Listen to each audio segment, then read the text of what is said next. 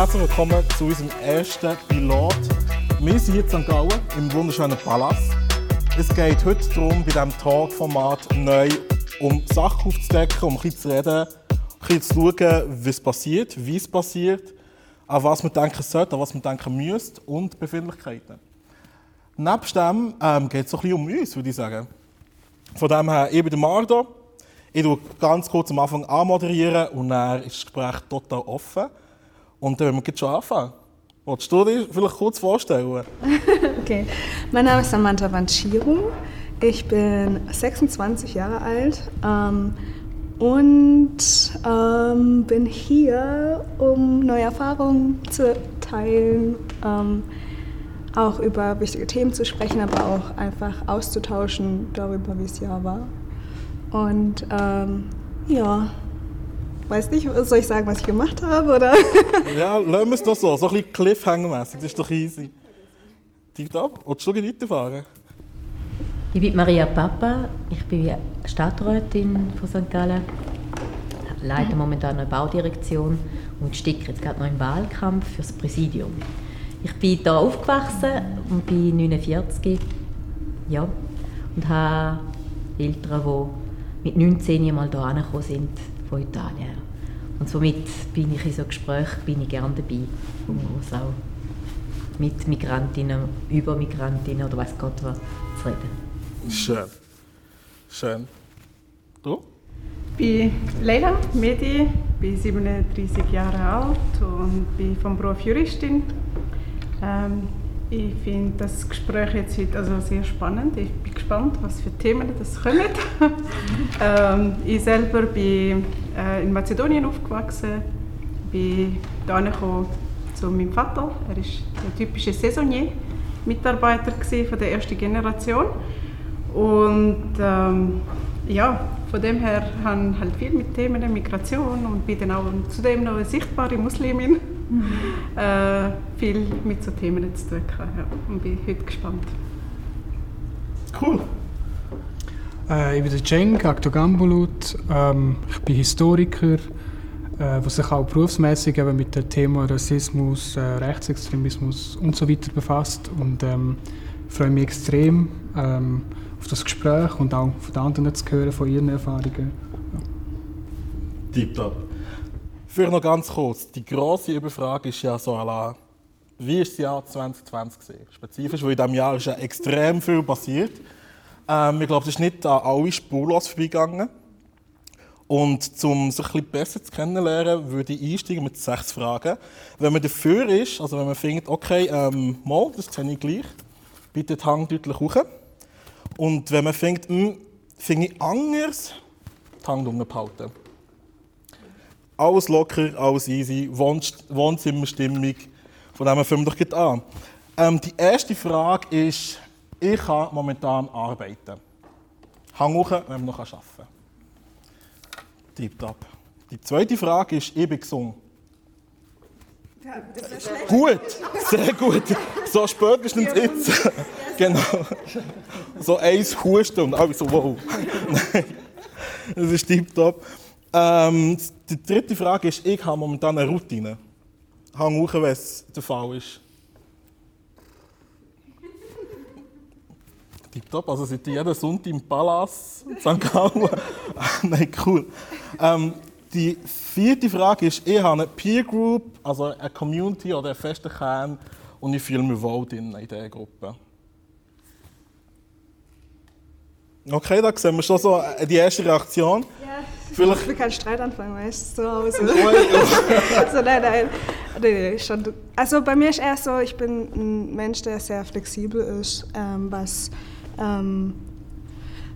mich wohlfühlen bei anderen Menschen angeht. Also es gibt eigentlich wenig Umstände, wo ich mich nicht wohlfühle in Gruppen oder neue Sachen. Und dementsprechend bin ich nicht so abhängig emotional von einer gewissen Freundschafts-, von einem ganz kleinen Kern oder diese OG-Friends, wo jeder braucht. Irgendwie. So ride or die. Ja, ride or die und so weiter. Bei mir ist eher so, ich habe zwar auch meine, natürlich jeder hat seinen Freund oder seine Familie und so weiter, die bleiben ja. meistens leider. Genau, aber so, dass ich jetzt irgendwie emotional wirklich diese Kernfreundschaften brauche, weniger. Ist so eher semi, so schön, aber muss nicht. Ja, genau. Okay. Ja. Das ist gut. Machen wir doch weiter. Die 5. Frage ist, das Jahr hat mich geprägt. Oh, ja. Reaktion? Du bist klasse, cool, es kann eine Pandemie kommen und du denkst, steckst du weg? Nein, ich denke, die Fragestellungen, die wir jetzt konfrontiert werden jetzt als Gesellschaft, sind Fragestellungen, die ich mir auch schon im Leben sonst schon gestellt habe. Es hat sich für mich jetzt nicht etwas massiv verändert, dass ich jetzt an mir, also dass ich jetzt finde, oh, es hat sich etwas wie ist genau die Frage, dass man sich etwas prägt. Und da habe ich gefunden, nein. Was mich mehr, es macht mich nachdenklich, wie schnell Polaritäten entstehen, wie schnell eine Gesellschaft kann gespalten werden, und zwar auf einer starken emotionalen Ebene. Das finde ich spannend. Und da ist das ja auffälliger als sonst auch schon. Also, auf verschiedenen Ebenen, sei es jetzt wegen der Corona-Gegner und Corona nicht und jede Maßnahme findet mehr oder nicht, Trump dafür oder nicht, dass er geht, Black Matters, dass man sich da einsetzt und die anderen finden völlig daneben. Und zwar immer auf ganz klare emotionale Ebene. Also so, Leute, die wirklich dann emotional reagieren und sagen, das geht gar nicht, und die anderen sagen, nicht auf einer Sachenebene, Diskussionsebene, sondern wirklich auf eine Emotionsebene. Das ist das, was mich nachdenklich macht. Ja. Aber es ist nicht etwas Süßes, was ich finde, komplett Neues. Eben genau das Neue. Das Neue ist, so eine Erfahrung zu machen jetzt als Gesellschaft auf so einer großen Ebene. Aber sonst thematisch sind es Themen, die ich mich schon immer wieder auseinandergesetzt habe. Aber mit einem anderen Hintergrund, mit eben zum Beispiel die ganze Bewegung mit den Narzissten. Sind auch Nazis. Nazis. Genau. Nazis, wo dann sehr schnell eine ganze Bewegung gegen andere können, dazu bringen. Und da hat es ja dann auch schon den Film gegeben, die Welle und so Sachen, wo du dann denkst, wo würde ich jetzt dort hingehören? Und jetzt sind wir eigentlich in einem ähnlichen Teil, aber mit anderem Hintergrund, Thema Gesundheit oder so. Oder? Ja, das finde ich einfach spannend, so von der thematisch. Das ist eine super Überleitung. Also die stellt auch Gegenfragen an, wie daheim, am Stammtisch oder weiss nicht was. Ich habe mir das auch noch aufgeschrieben, weil ich mich so ein bisschen aus der Reserve locken wollte. Ja, recherchiert habe. Nein, gar nicht. Nein, das Grosse ist so ein bisschen à la, sei es jetzt eben Social Media oder sei es jetzt eben Corona oder Black Lives Matter oder Feminismus oder sonst etwas, anti-muslimisches Gedankengut. Da kommen ja oft so ein bisschen die Haltung, auch in der Schweiz vor allem, oder viel in der Schweiz, so, das ist doch alles nur ein Hype. Das ist echt nur ein Hype. Einfach da durchhocken und dann ist es gut. Der Trump ist während der Corona-Pandemie in seinen Bunker gehockt und die Welt ist am Brennen. Aber wenn man genug lang wartet, dann geht es doch ein bisschen vorbei. Also muss man... Ja. Was ist der Hype? Der ganze Rassismus oder der ganze Antirassismus? Also all die Bewegungen, all die Widerstandskämpfe. Die Rechte? Also, ich nerv mit ihm gerade. Wenn ich die Aussage höre, das ist ein Hype. Nein, es ist ein Zeichen, es stimmt da etwas nicht. Und zum Glück gibt es dann die Bewegungen, auch mit der MeToo-Debatte, sei es MeToo, mit dem Rassismus und so. Und es hat wirklich Missstände, immer noch. Und die werden wieder ausgelacht und so das ist eine Kleinigkeit, das ist doch nichts. Und so, wir haben doch kein Rassismusproblem in der Schweiz und wir haben doch keine Frauenfeindlichkeit. Frauenfeindlichkeit ist dann vielleicht in den südlichen Ländern noch vorhanden, aber wir in der Schweiz, da ist eine Frau...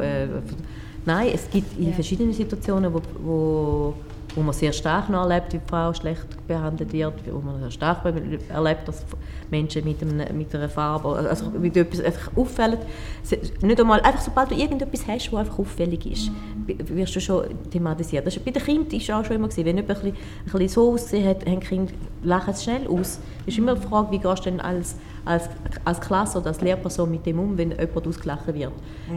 Schaffst du ein Toleranzklima oder schaffst du es nicht? Und, ja. Also diese Antwort hat auch wieder was mit Privilegien zu tun. Also wenn du in der Position bist, wo du sagen kannst sozusagen, sowas wie Rassismus oder die ganzen Debatten und der ganze Scheiß interessiert mich nicht, was euch beschäftigt. Dann hast du eben das Problem, also das zeigt, in welchem Status du bist in diesem Leben, weil das zeigt auch, dass du nicht das machen musst. Du musst dich nicht drum kümmern. Du kannst trotzdem dein Leben, du hast trotzdem alle Privilegien dieser Welt und musst dich auch nicht drum kümmern. Die Frage ist einfach, klar, es ist ein Hype, aber warum ist es ein Hype? Man muss so sehen. Wieso kann das sein, dass jemand in den USA stirbt und eine Debatte in den USA wie Rassismus Tausende von St. Gallern auf die Straße bringt? Vielleicht, weil da irgendwo auch Wahrheiten für uns, die das hier erleben, drin sind. Warum? Vielleicht auch, weil die Leute sich mit dieser Erfahrung identifizieren. Also es ist real. Deswegen sind die Leute gekommen. Und nicht nur, weil, okay, Demo und so weiter, sondern weil das reale Sachen sind, die Leute beschäftigen und die besprochen werden müssen irgendwie. Ja, und da hat es ja auch noch die Zeugs, der Blackout Tuesday gegeben. Habt ihr das mitbekommen? Da eben auch soziale Medien haben dann viele so schwarzes Viertel gepostet. Und dann plötzlich sind die Zeitungen gekommen, ich wollte wissen, was das ist und gesagt und was ist das? Und ja, und plötzlich war es ein Tag oder 2 Tage, die noch langsam waren, nach dem 3. Tag noch, ich bin auch noch dabei. Und dann ist dann nichts mehr gekommen. Ja. Seht ihr das noch irgendwo? Ich glaube, das Bild selber nicht, aber Hype ist für mich, wenn etwas kommt und nachher verschwindet es wie Mode, irgendwie, was schrecklich ist, oder dann ist es nicht mehr. Die Bewegung, es hat vielleicht Aktionen, die wie Hype aussehen, so wie mit dem Blackout Tuesday war und nachher verschwindet. Aber die Aktion an sich, die Bewegung bleibt.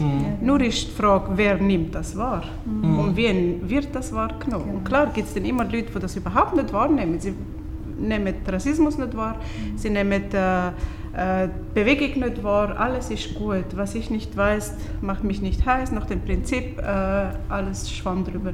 Aber ich glaube, Bewegung an sich ist nicht Hype. Vor allem in der Schweiz, wir sind halt sehr hinein mit dem Ganzen. Es ist die erste Generation, die sehr unterwürfig war, wenn ich jetzt die Generation von meiner Eltern anschaue. Sie sind sehr unterwürfig, sie haben gearbeitet, sie haben nie etwas gesagt, sie haben sich nie beschwert. Es soll einfach alles gut sein. Aber die zweite Generation, die dritte Generation nimmt das nicht mehr hin. Wenn ich jetzt an einem Bewerbungsgespräch gegangen und gesagt wird, ja, wissen Sie, ein Lebenslauf ist zwar sehr gut, aber das Kopftuch ist das Problem. Dann ist die Frage, nehme ich das hin? Und es ist halt auch es ist das die Frage, wo die ganzen Aktivitäten, wo ich finde, es ist nicht mehr ein Hype, es ist eine Bewegung. Es ist Bewegung und die hat sich in Bewegung gesetzt. Ja. Social Media ist auch nicht Social Media ist nur ein Ausschnitt unseres Lebens, es ist nicht unser ganzes Leben. Und ich habe auch mit diesem Blackout Tuesday und so weiter, wir müssen ein bisschen auch aufpassen, der Mensch tut Emotionen in verschiedener Art und Weisen ausdrücken. Und eine Art und Weise ist Kreativität. Und solche Sachen haben ja keine andere Bedeutung als Sentimentalität zu zeigen oder halt emotionale Standpunkt zu zeigen. Also ein schwarzes Rechteck auf meinem Handy macht die Welt nicht besser, aber ich zeige mich, ich positioniere mich. Und deswegen, aber ich mache das nicht 365 Tage für ein Jahr, sondern vielleicht 1-2 Mal. Also das ist wieder ja, vielleicht den Vorhaben noch Ja, also ich finde, es stimmt schon, ich meine, so die älteren Generationen sind eher, wie soll ich sagen, sind eher so ein bisschen stiller gewesen und haben es hingenommen. Und ja, zum Beispiel Black Lives Matter und die ganze Diskussion im Nachgang habe ich wirklich extrem als befreiend wahrgenommen. Also es hat irgendwie was ausgelöst und man konnte endlich darüber reden und sonst bist du einfach irgendwie allein gewesen oder hast halt deine Bubble gehabt und jetzt ist die Gesellschaft hat's diskutiert und das war wirklich ein sehr schönes Gefühl gewesen. Aber eben, wenn man es historisiert, es ist vielleicht ist so das geradlinige Narrativ ist vielleicht gar nicht so richtig. Ich meine, in den 70er Jahren die italienischen Migrantinnen und Migranten, die haben sich gewehrt. Die haben sich stark gewehrt. Also die haben sich organisiert. Sie haben einen Verband gemacht von allen italienischen Vereinen. Sie haben sie haben sich organisiert, sie haben Kontakt aufgenommen zu Politikern, sie haben Demos veranstaltet und. Und da ist auch vielleicht ein Wissen verloren gegangen von den früheren Generationen, also von unseren älteren Generationen, grossälteren Generationen. Und das ist auch verloren gegangen, weil das Forschung lange Zeit gar nicht aufgenommen hat und wahrgenommen hat. Willst du schon erklären, von was du konkret sprichst? Also zum Beispiel von der Überfremdungsinitiative, die es mit dem Schwarzenbach. Da hat man lange Zeit hat man einfach gesagt, ja, wer ist da dabei gewesen, eben der Schwarzenbach, dann welche Politiker haben welche Parolen rausgegeben, was hat der Staat gemacht. Aber wir haben nicht gefragt, was hat eigentlich, es sind vor allem, nicht nur, aber vor allem italienische Migrantinnen und Migranten gewesen, was haben denn die, wie haben die das vorgenommen? Was haben sie gemacht? Was haben sie untereinander geschwätzt? Wie haben sie sich miteinander irgendwie vernetzt? Und das ist lange Zeit, hat man das gar nicht beachtet. Oder auch, dass irgendwie 15.000 bis 30.000 versteckte Kinder das gegeben hat in der Schweiz, weil es eigentlich die Erlaubnis gar nicht hatten, um da zu sein. Da muss ich aber auch noch sagen, versteckte Kinder, die du schon noch ausführen, weißt du. Also eben, die Kinder hätten ja gar nicht da sein und sie sich dann quasi verstecken in der Zeit, wo Papi und Mami arbeiten sind.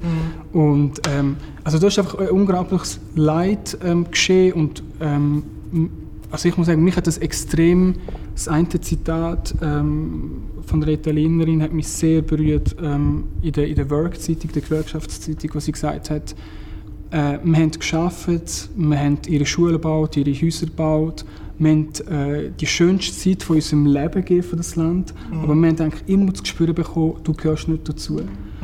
Und das ist so ein krasses Zitat für mich, wo mir so eingefahren ist und was nachher sagt, hey, aber trotz allem, es war eine schöne Zeit gewesen, wir hatten ein gutes Leben gehabt, aber das darf nicht mehr passieren. Und ich finde, das ist auch so eine Verpflichtung, die ich persönlich spüre, wo ich denke, okay, das darf jetzt so nicht mehr passieren. Und aber was ich eigentlich sagen ist, es hat den Widerstand gegeben, es hat das Wissen gegeben. Also die grossältere Generation, die haben eine unglaubliche politische Erfahrung und politisches Wissen. So. Und das ist heute irgendwie verloren. Wir fangen von Null an. Und eigentlich müssen wir auch mal ein bisschen in die Vergangenheit schauen und schauen, was für Wissen da rum ist, was man übertransportieren könnte. Man muss es ja nicht 1:1 übernehmen, aber man könnte viel mit dem anfangen. Und sie hat nämlich auch eine ganz interessante Art von Solidarität und Praxis untereinander gehabt. Also so, und das ist dann interessant, weil es ist nicht um das Schweizer-Italiener-Gegensatz gegangen, sondern es ist um die soziale Praxis gegangen, um das Demokratiedefizit. Wie können wir zusammen leben? Und ich glaube, das bietet gerade in der heutigen emotionalisierten Zeit bietet die vergangene Praxis extrem viel Impuls, die wir aufnehmen. Extrem, also... Bei mir von dieser vergangenen Zeit einfach, meine Eltern haben dann auch ein bisschen geschildert, so, wie es dann war. Und wenn ich so speziell gefunden habe, es war wirklich die Haltung, ja, man braucht ein bisschen Arbeiter und so da, aber die sollen wirklich nur da arbeiten und dann von mir, was uns nebenbei passiert, wollen wir gar nicht wissen und am besten, sie gehen dann wieder weg, das waren dann Sessionen gewesen. Und bevor sie kommen konnten, haben sie sich auch noch gesundheitlich, also sie mussten sich abziehen jedes Mal und überprüfen, ob alles gesundheitlich okay ist. Also würde jetzt wieder zu unserer Zeit jetzt passen, wieder mit Corona, du musst dann irgendwie einen Test machen, bevor du hier in die Schweiz kannst.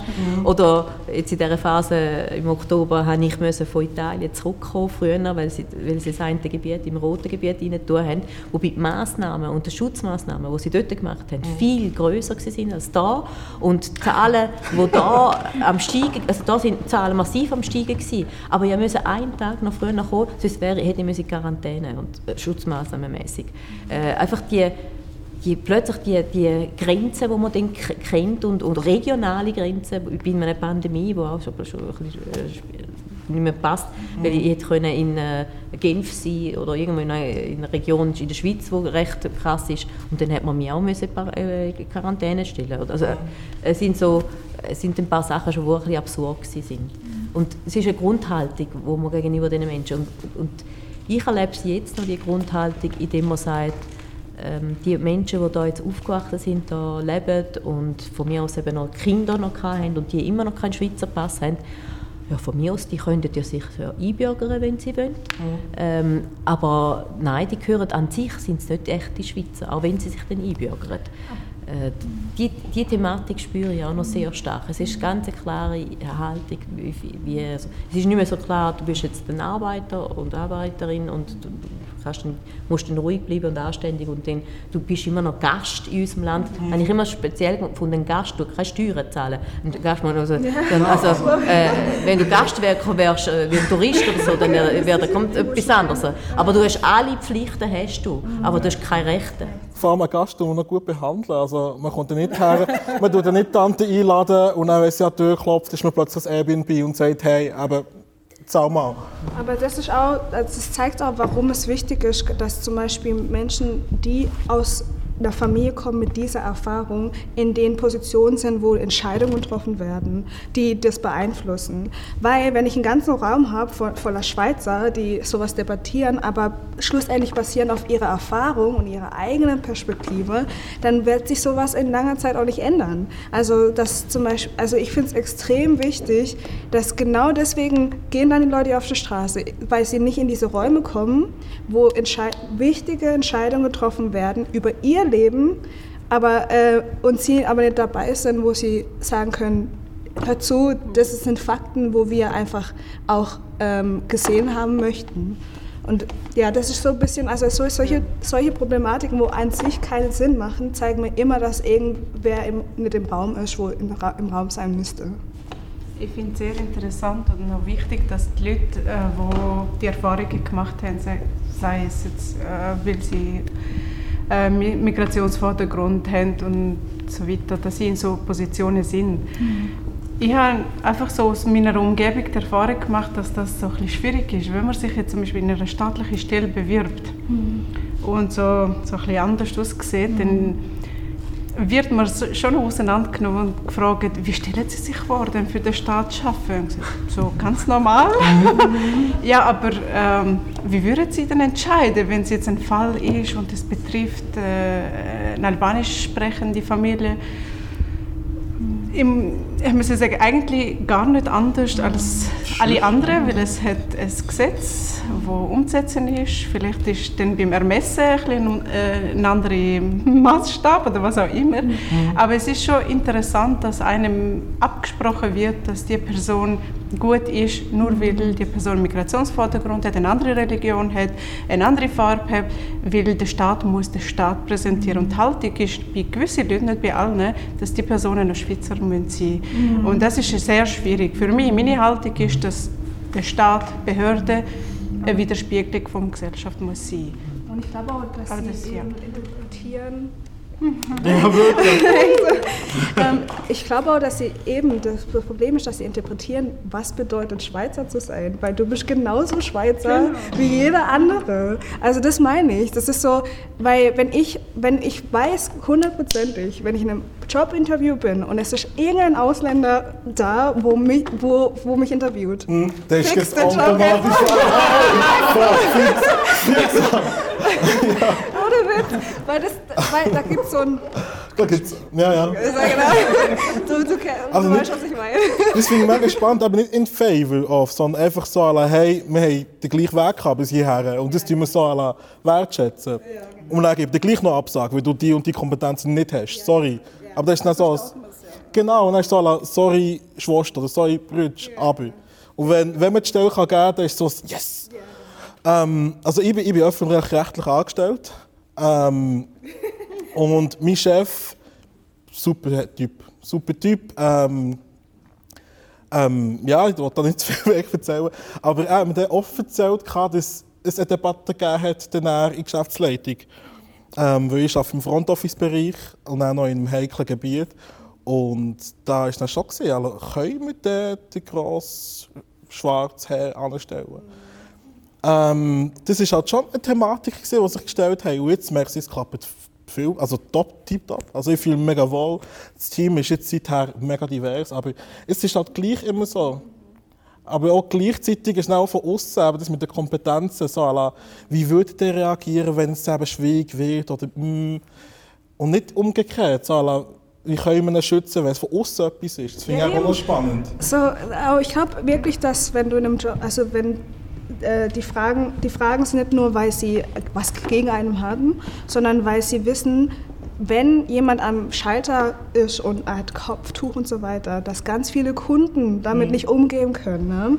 Aber warum ist das mein Problem als Mitarbeiter? Du bist Geschäftsleiter. Du solltest in deinem Geschäft die Möglichkeit haben, dass solche Szenarien dann zu klären, ohne dass ich hier praktisch die bin, wo in Mitleid gezogen werden. Solange ich meinen Job super mache, dann und ich meine, die Leute müssen auch kapieren, die Hautfarbe habe ich nicht seit gestern, sondern seit immer. Das heißt, ich weiß, mit solchen Situationen auch umzugehen, sowieso. Unbedingt. Es ist die Haltung, die eine Geschäftsleiterin, Geschäftsleiter oder ein Chef hat gegenüber diesen Themen. Und wir sind genau jetzt wieder bei dem Thema, können wir uns das leisten als Gesellschaft. Es ist wie bei Corona, was ist vorher, Gesundheit oder Wirtschaft? Jetzt ist auch die Frage, was wollen wir, Rassismus oder Wirtschaft? Und meine Erfahrung ist, dass öfter so Wirtschaft vorgeht in diesen Themen. Ich habe nichts gegen Kopftuch, ich habe nichts gegen People of Color, aber meine Kunden.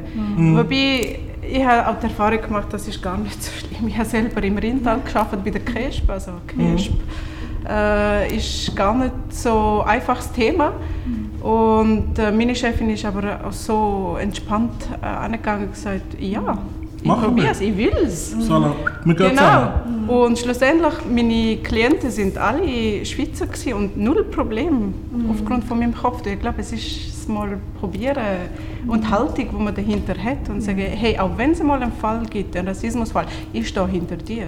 Das ist mir wichtig, weil wir als Gesellschaft zu dem stehen. Ja.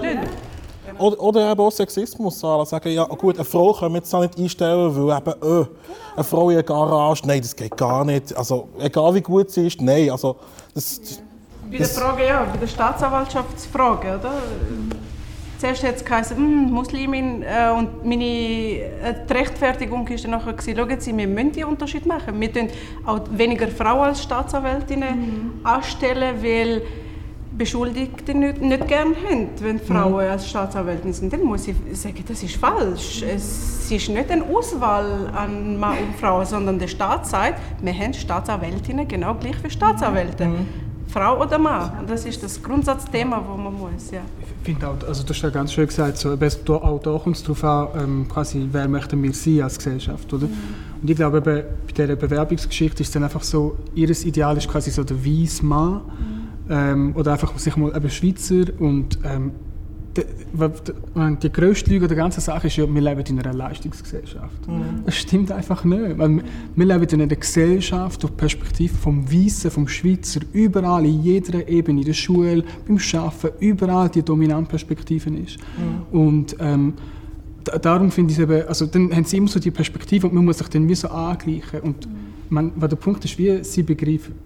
Mach fertig, du bist so gut unterwegs. Sie wollen wie nicht sehen, ich weiss nicht, ob es das jemals gegeben hat. Die Schweiz war immer sehr divers. Und der Punkt ist, momentan, sorry, aber das gibt es nicht. Wir sind die Schweiz. Das ist, also, eures Bild ist völlig falsch. Und darum also finde ich auch, Rassismus ist nicht unser Problem, primär. Es ist das Problem der Gesellschaft. Also ich finde auch immer so, es ist auch mega schwierig, wenn man über Rassismus redet, kommt sehr schnell mal so ein bisschen über, als wie wir so einen Opferdiskurs pflegen. Ich muss sagen, ja stimmt, wir pflegen einen Opferdiskurs, aber die Gesellschaft ist das Opfer, nämlich das Opfer von ihrem eigenen Rassismus. Also es ist eures Problem, es ist nicht unser Problem. Und wir müssen als Gesellschaft schaffen, das zu ändern. Ja, als ich vor etwa 2 Jahren bin ich bei einer Ortsbürgergemeinde eine Reko gehalten bei Personen, die sich gerade eingebürgert haben, aber es hat auch noch andere gehabt, die einfach seit Jahren Schweizer und Schweizerinnen sind. Und ich habe mir dann erlaubt zu sagen, dass es für mich einen grossen Unterschied gemacht hat. Ich habe am Anfang immer gedacht, als Ausländerin ist mir doch egal, ob ich jetzt einen Schweizer Pass habe oder nicht. Ich lebe da und ich bin nicht eingeschränkt mit irgendetwas. Und als ich dann den Schweizer Pass hatte, habe ich gemerkt, ich habe St. Gallen zum Beispiel schon als Stadt anders angeschaut. Ich habe mich besser auseinandergesetzt mit dem, was in der Gesellschaft wirklich passiert. Also ich habe schon ein anderes Verantwortungsgefühl bekommen. Ich habe mich Teil von dieser Gesellschaft gefühlt und gefühlt, jetzt trage ich auch Verantwortung für die Entscheidungen, oder? Und nachher bin ich auch sogar Politikerin geworden. Also ich habe dann denen in der Rede Mut gemacht, hey, ihr könnt auch so weit kommen wie ich in der Kürze. Und ich habe mir eben erlaubt zu sagen, ich habe beide Pass noch. Im Gegensatz zu Jahr Zirkassis, wo dort mal irgendetwas hat müssen, ist gerade dort das Jahr gewesen, wo er offiziell mitteilte, dass er seinen italienischen Pass hat müssen abgeben, bei auch dritte Generation oder so war. Aber bei mir war es so gewesen, ich habe gesagt, also mein Pass, den italienisch abzugeben, wäre für mich jetzt sehr komisch gewesen. 40 Jahre lang habe ich mich als Ausländerin definiert, also die Gesellschaft hat mich als Ausländerin definiert, aber ich habe mich nicht, wie du es jetzt vorhin gesagt hast, ich habe mich nicht als Opfer wegen dem gesehen. Ich habe einfach gemerkt, ich gehöre nicht dazu. Aber ich gehöre auch nicht zu Italien. Also, wenn ich zu Italien war, hat es immer gesagt, die Schweizerin kommen und da die Ausländerin. Aber trotzdem habe ich mich wohlgefühlt und ich war da gewesen. Und ich habe mich nicht als Opfer gefühlt. Und dann haben sie mir nachher, nachdem ich die Rede gehalten habe, haben sie mich mega angegriffen, so eine Gruppe, die extrem Mühe hatte mit dem, dass ich gesagt habe, dass ich beide Pass noch habe. Und ich habe dann gesagt, ja, was ist jetzt das Problem? Und dann haben sie gesagt, du willst 5 ins Weckli, da hättest du keinen abgeben. Was willst du denn? Was hast denn du lieber? Oder im Kriegsfall, was wäre für dich wichtiger, die Schweiz oder Italien? Geht es so Talent? Wow! Also, und ich war so überrascht von dieser Emotionalität, auch da eine extreme Emotionalität. Und so das Gefühl, ich habe schon am Schluss das Gefühl, sie fühlen sich benachteiligt, dass sie den Schweizer Pass, dass sie nur den Schweizer Pass haben. Sie sind mal mit Beispiel gekommen, dass im Flughafen ich kann dann noch wählen, ob ich da bei welchem will gehen, und sie müssen dann bei meinen gehen. Und dann habe ich gesagt, hey, stopp, was soll das? Und ich habe einfach gemerkt, mein Gott, es gibt wirklich eine ganze Gruppe hier in der Schweiz, die wirklich Angst hat vor uns, 2 Generationen, 3. Generation oder was Gott war, wo da aufgewachsen sind, wo da leben, also irgendeine komische Angst, was wir plötzlich können, wie wir sie können bestimmen oder so. Die Weltherrschaft. Weltherrschaft oder genau, so. Genau, so ein Tisch so wie hier. Ja, es war eine gleiche Diskussion damals mit den albanischstämmigen jungen Leuten, die im Militär waren und irgendwie eine albanische Fahne gezeigt haben. Und dann habe ich irgendwie gefunden, verstehe ich nur die Diskussion nicht? Oder was ist das Problem? Weil es ist die Frage im Raum gestanden, wenn jetzt mal Krieg wird herrschen, für wen die würden kämpfen? Also ich habe die Frage sehr lustig gefunden, so tragisch lustig gefunden, weil das ist irgendwie beruht das Ganze auf den Gedanken, Schwarz-Weiß-Gedanken und nationalistisch eingeprägt, wo entweder du gehörst da an oder dort an. Wo ich immer in meinem Leben gesagt habe, ich gehöre sowohl als auch, weder noch, was auch immer. Fluid. Ich bin einfach alles. Ich finde dort eben das Shooten, das Beispiel, ich weiß nicht mehr, welches Match es war, Schweiz gegen mit dem Doppeladler. Hey, der Liechtenstein war mein Held. So eben der Shaqiri und, weißt du noch? Haben wir es nicht so gut Schutt bewahrt? Ich glaube, es ist Chaka. Genau, die beiden kommen, machen Doppeladler, der Liechtensteiner mit dem schweizerischsten Namen ever. Und die Kleinste kommt und macht da mit und sagt, hey, im Fall wir sind eins. Und die beiden, Shakir und Chaka, haben auf den Topf bekommen und der Liechtensteiner hat auch auf den Topf bekommen. Und habe ich mega sympathisch gefunden. Aber das geht halt eben auch so ein bisschen weiter, so das Verständnis vom Gegenüber. Und da sind wir eben wieder mit dem Thema eben so Angst und so Sachen, von was man Angst hat. Und da haben wir eben auch aufgeschrieben, so wegen Privilegien und Realitäten. Irgendwie habe ich das Gefühl, viele haben das Gefühl, es kann nur eine Realität geben und das ist eben die absolute Wahrheit und nicht als die Wahrheit. Und ich weiß nicht, wie es euch gegangen ist, aber in diesem Jahr 2020 habe ich mega viel über andere Realitäten gelernt. So eben ganz konkret die Realität der Frau. Krass. Ich weiß nicht, was ich die letzten 24 Jahre gemacht habe. Hey, keine Ahnung. Also wirklich so aller Vater, Mann, was? Schule, Lehre, Gesellschaft. So aller, wieso hat er mir die Sachen nicht erzählt? Und ich habe das Gefühl, wir reden jetzt viel mehr in die Tiefe. Oder zum Beispiel, wie es ist, wenn man zum Beispiel wenn man asiatisch gelesen ist Und auch noch queer zum Beispiel. Oder sonst echt die verschiedensten Kombinationen. Das ist mega spannend. Das geht dann so in einen Bereich rein, wo man dann, wo es nicht irgendwie so schwarz-weiß ist, so wie irgendwie 2 Demos gleichzeitig und noch welche gar nicht. Sondern so, ich bin da, ich bin in der Mitte und jetzt muss ich entscheiden. Also, wie hat es mit dem, so mit dem Intersektionalen, so mit den Kreuzungen der verschiedenen? Also, für mich ist das, das ist meine Lebensrealität, seit ich klein bin. Weil, also ich bin so ziemlich, wenn ich jetzt noch homosexuell wäre, hätte ich alle 3 Sachen, wo so ziemlich die Olympiade der Oppression gewinnen würde. Weil ich wäre dann eine Frau, ich wäre schwarz und noch irgendwie lesbisch oder anders, also alles anders als heterosexuell. Also wenn ich das jetzt noch hätte, dann... Also, das und dann noch Ableism, also das kommt ja auch noch dazu. Ist man fully able, also hat man eine Behinderung oder nicht? Ja. Und zusätzlich bin ich noch Deutsche. Also das ist und dann noch in der Schweiz.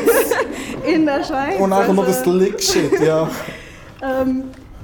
Nee, also für mich ist, also das zu sehen bei anderen freut mich, weil ich mich dann fühle, ich bin die Einzige. Also, und für mich ist es auch mega wichtig, das zu fördern, in jedem Raum, wo ich bin, praktisch das auch zu repräsentieren und auch klar mich zu positionieren bei solchen Sachen, dass die wichtig sind, weil Erfahrungen, Schätze werden einfach größer, indem man mehr Erfahrung macht. Also, dass du, wenn du halt wenn du halt auch allein, dass du einen Vater aus Deutschland hast, aber eine Mutter aus Kenia oder sonst was, allein das ist schon eine Bereicherung für unsere Gesellschaft, weil da haben wir jetzt jemand, der 2 Welten auf einmal erlebt hat und kommunizieren kann zum Beispiel in zum Beispiel auch Geschäftssachen. Also ich würde zum Beispiel auch eher jemand einstellen, der aus 2 Welten kommt, weil der einfach die Erfahrung mitbringt, als jemand, der vielleicht jahrelang studiert hat, aber 0 Erfahrung hat in seinem eigenen Leben. Also das ist aber eine auch so, Bereicherung. genau, das ist so ein mega Wert, also echt ein mega Wert, den man abholen könnte. Aber die Schweiz ist eines der diversesten Länder überhaupt. X Sprachen, x Nationen, seit langem. Man hat früher gearbeitet mit Multikulti. Und wenn wir das abholen könnte, hey, Scheiße, Mann, fuck shit. Und es ist eben, wenn man so ein bisschen von der homogenen Masse abweichen würde, zum Beispiel eine Juristin mit Kopftuch, eine Sekunde, die im Stadtratspräsidentin wird, also so wirklich St. Gallen, mach unbedingt. Und eigentlich auch verschiedenstes Zeug, wenn man das wirklich fördern und pushen, das sind auch Qualitäten, die man dann hat. Und ich habe halt einfach eben das... Sorry, mach du erst. Ich habe schon viel gesagt. Also das, was du sagst, die sollten das abholen, ich glaube, sie sehen das gar nicht, die Ressourcen. Es hat so viele Migranten oder Einbürgerte, die so viel Wissen haben, so viel Abschlüsse auch im Ausland, aber die Schweiz will gar nichts von dem wissen. Alles, was vom Ausland kommt, ist falsch und nicht gut. Es hat so viele Migranten, die irgendwo studiert haben und auch in einer Fabrik arbeiten. Die Ressourcen will man nicht abholen. Das ist ich habe zum Beispiel auch gedacht, ganz am Anfang, dass Sekundo ein Schimpfwort ist. Also ich habe gedacht so, warum sagt, also der Fakt sozusagen, dass dieses Wort so hin und her geschmissen wird. Und ich so, ist das eine Beleidigung oder was bedeutet das eigentlich? Weil es hört sich im ersten Moment, wenn du es nicht weißt, was das bedeutet, jemand sowas zu nennen, hört sich erstmal an wie eine Beleidigung im Ohr. So. Es gibt tatsächlich Leute, die das als Beleidigung auch anschauen, die finden, nein, man muss auch nicht so anschauen. Das ist die zweite Generation von diesen Ausländern, die so negativ anschauen. Und ich bin überrascht, dass man es auch so noch negativ anschauen kann. Ich habe es jetzt nie als negativ angeschaut, aber ja, man wird wieder klassifiziert, man gehört zu denen, also man gehört nicht zu uns. Also das ist wieder so, die gehören eigentlich nicht zu uns, die sind eigentlich Kind von den Ausländern, die wir hier nicht haben wollen, die aber dort arbeiten und machen. Also, ja, es ist dann wieder... Also da mit den Ressourcen, die Schwierigkeit ist immer die Sprache. Also ich habe die Erfahrung gemacht, wenn wenn du gut kannst reden, wenn du die Sprache kannst, dann sind die Türen wieder offener. Also ich erlebe es jetzt nicht, dass also wenn es nicht auffällt, bei dir fällt es ja auf jetzt mit dem Kopftuch, aber nehmen wir an, du hättest jetzt den Kopftuch nicht, dann wirst du schon wieder weniger auffallen, weil du die Sprache ohne Problem kannst. Man würde dir jetzt nicht sagen, oh, da könnte noch ein Ausländer sein. Und ich merke einfach, sobald jemand anfängt zu schwätzen, sogar ich, wenn ich jetzt auf Italien gehe und ich bin nicht mehr daran gewöhnt, das Italienische ist nicht so meine Flüsssprache, dass ich einfach so vorher, dann denken sie, weißt du, mit der, wenn sie da ein bisschen stottert oder ein Wort nicht weiss, wo bist du eigentlich? Ein paar Mal sind sie verunsichert, die redet eigentlich noch gut Italienisch, hat nur den Akzent, aber plötzlich hat sie plötzlich doch ein paar Mal, die ist doch nicht von uns. Da fängt es an zu kochen, so von wo, man schmeckt so von wo bist du? So, genau. Ich merke, die Sprache macht noch sehr viel aus. Auch. Ja, aber das ist halt, da mischt sich praktische Sachen, also als Ausländer Deutsch zu sprechen hier zum Beispiel, ist so eine Debatte, die aus mehreren Perspektiven legitim angeschaut werden kann.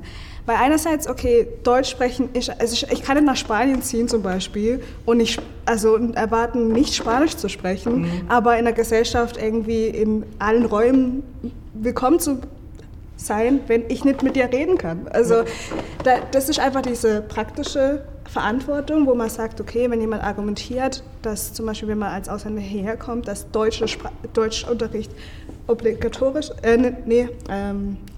Pflicht ist, finde ich zum Beispiel dann okay, das zu sagen.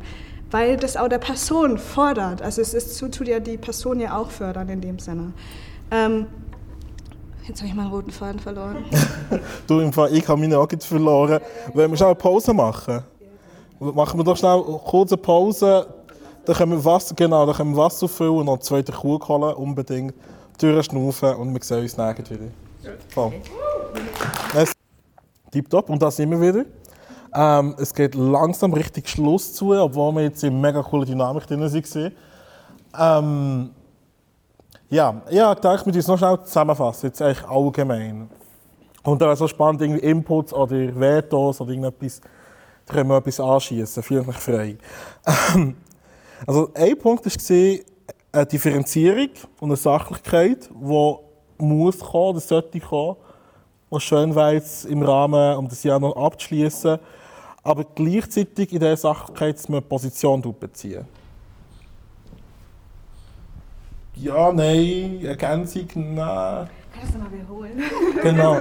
Das ist Eine Differenzierung und eine Sachlichkeit, aber das soll nicht ausschließen, dass man eine Position beziehen soll.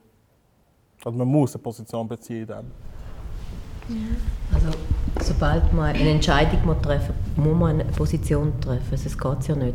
Man kann sich schon von dem rausholen, indem man sagt, ja, ich muss ja noch keinen Entscheid treffen. Also, tue ich mir jetzt einfach das entgegennehmen, die Informationen. Und schaue es jetzt einfach sachlich an. Aber sobald du irgendeinen Entscheid triffst, oder sobald du einen Entscheid beurteilst, ist jetzt der Entscheid jetzt okay oder nicht, in dem Moment tust du eine Position. Das ist ein mega guter Punkt, dass man so Entscheidungen treffen, aber gleich irgendwie sachlich und differenziert. Ja. Ich glaube auch, wer entscheidet, ist sehr wichtig. Also, und auch wer differenziert und wer, also das, was die Erfahrung und die Person dahinter ist auch sehr wichtig, dass man sozusagen da in dem Sinne auch noch weitergeht, nicht nur das, was gesagt wird, das differenziert wird, sondern auch wer es sagt, wo man es sagt. Genau, also dass das auf alles bezogen wird. So. Ja, ich finde auch, eben, damit die Entscheidung leuchtet man ein, aber vielleicht muss man das noch so ein bisschen ergänzen mit schlussendlich, an welchen Kriterien tut man die Entscheidungen treffen, oder? Und das ist, ich glaube, da muss man auch untereinander so eine Grundsatzdebatte führen und auch keine Angst haben, die zu führen, was ist eigentlich emanzipatorische Politik? Jetzt auch gerade bei Corona, oder? Ich meine, da gibt es so verschiedene Positionen. Und ich glaube, also für mich persönlich ist immer so eine gute Richtlinie ist immer so gewesen, hey, was ist emanzipatorische Politik? Und da gibt es natürlich auch immer wieder verschiedene Positionen, ist auch völlig legitim, ist auch in Ordnung. Aber ich glaube, wir müssen uns einfach so die Frage stellen, was für eine Politik wollen wir, was für eine Gesellschaft wollen wir. Und eben bezüglich Rassismus ist es für mich jetzt zum Beispiel klar, es ist nicht irgendwie ein ethnischer Kampf zwischen jetzt, also wir müssen die Narrative nicht übernehmen, es ist nicht Ausländer gegen Schweizer, sondern es ist eine antirassistische, progressive, feministische Kraft oder Bewegung gegen Ideen, die eigentlich die Zeit schon lange abgelaufen sind und die nur den Kampf am Führen sind zum Überleben, aber die Zeit ist vorbei und ich glaube, das lässt sich jetzt auch nicht mehr aufhalten. Mhm. Ich habe auch dieses Kampf gegen die ganze Zeit ist ein bisschen so Narrativ, wo sich in den Social Media oder wo wir auch in dem Gespräch jetzt öfters hatten. Ich glaube, wenn man das Ganze umwandelt zu Kampf für etwas, dass die Leute viel offener und viel willkommener bei solchen Gesprächen dann nämlich dabei sind. Weil wenn ich dir sage, du bist weiß und du bist schuld, dass ich Rassismus irgendwie erlebe und irgendwie ich muss jetzt gegen dich kämpfen, dann machst du zu. Genau. Und deswegen denke ich, hey, dir geht's gut als weißer Mann hier in dieser Welt. Ich würde das auch gern für mich selber. Können wir zusammen dafür kämpfen? Ist eine ganz andere Art und Weise, das zu sagen.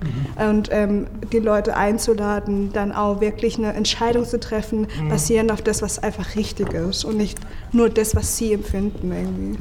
Das ist so ein guter Punkt. Aber ja. Schnell schwärmen, sicher nicht. Unbedingt, sag nochmal. In Bezug auf Position beziehen, klar ist einerseits dann, wenn man eine Entscheidung treffen muss, aber für mich ist schon die Frage, wenn wir jetzt über Antirassismus-Themen haben und ich finde, da ist es schwierig, sich dem enthalten und sagen, ich beziehe keine Position da in dem Thema und ich muss auch keine Entscheidung treffen. Ich finde, das ist dann eine andere Haltung, wie wenn man sagt, nein, wir sind eine Gesellschaft, wir wollen jetzt da dagegen ankämpfen und wir müssen Position rein.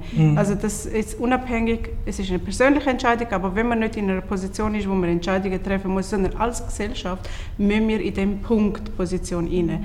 Es gibt ganz viele Themen, wo man kann sagen, ich will noch gar nicht mich positionieren, ich tue noch differenziert diskutieren, aber es gibt Themen wie Antirassismus und so weiter, Themen, wo man muss sagen, ich muss mich positionieren, weil davon hängt ganz viel ab. Und wenn ich mich nicht positioniere, heisst ich unterstütze die andere Seite. Das ist das, was man eben die Leute wirklich klar machen muss bei gewissen Themen. Wenn du dich nicht positionierst, ist es eine Positionierung. Also dass das klar ist so. Genau. Zum Beispiel eben soll der Bahnhof St. Gallen Rollstuhl zugänglich sein. Und er sagt, ich muss da noch schauen, keine Ahnung, über 10, 20 Jahre. Geht nicht. Aber ich habe es cool gefunden, wie du nicht gesagt hast. Ich kann noch etwas sagen zu dem, was du gesagt hast, und ich finde, es ist ein mega guter Punkt. Ich glaube, was vielleicht auch in der Öffentlichkeit ein bisschen falsch überkommt, aber auch wahrscheinlich tatsächlich ein punktuelles Problem ist jetzt in unserem gemeinsamen Fight, ist, es geht nicht um ein individuelles Blaming. Also es geht nicht darum, hey, du bist weiss, du bist jetzt so, sondern es sind, also Rassismus als ein gesellschaftliches und soziales Problem. Es ist so eine, ich habe den Begriff so eine Charaktermaske, oder sie sind irgendwo drin in einer gesellschaftlichen Position. Und es geht jetzt nicht darum, und ich meine, so kann man einfach auch keine Allianzen bilden. Ich meine, wir können entweder eine Bubble machen, wo wir uns mega wohlfühlen, und dann sind wir unser Leben lang in dieser Bubble, wir fühlen uns super, es ist wirklich so emotional, wirklich toll, aber wir bewegen nichts. Und da muss man schon auch schauen, dass mit der Mehrheitsgesellschaft, wenn wir unsere Positionen durchsetzen, musst du Allianzen machen.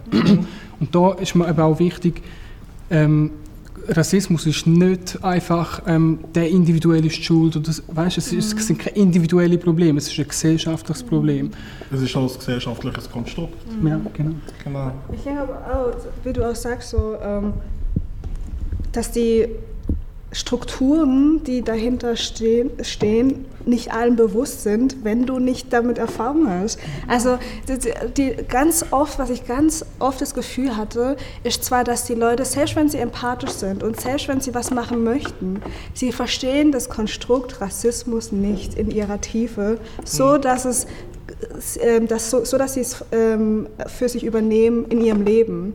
Also wenn du jemand sagst, es gibt struktureller Rassismus, das ist ein Wort, da können voll viele nichts damit anfangen. So, was heißt das? So.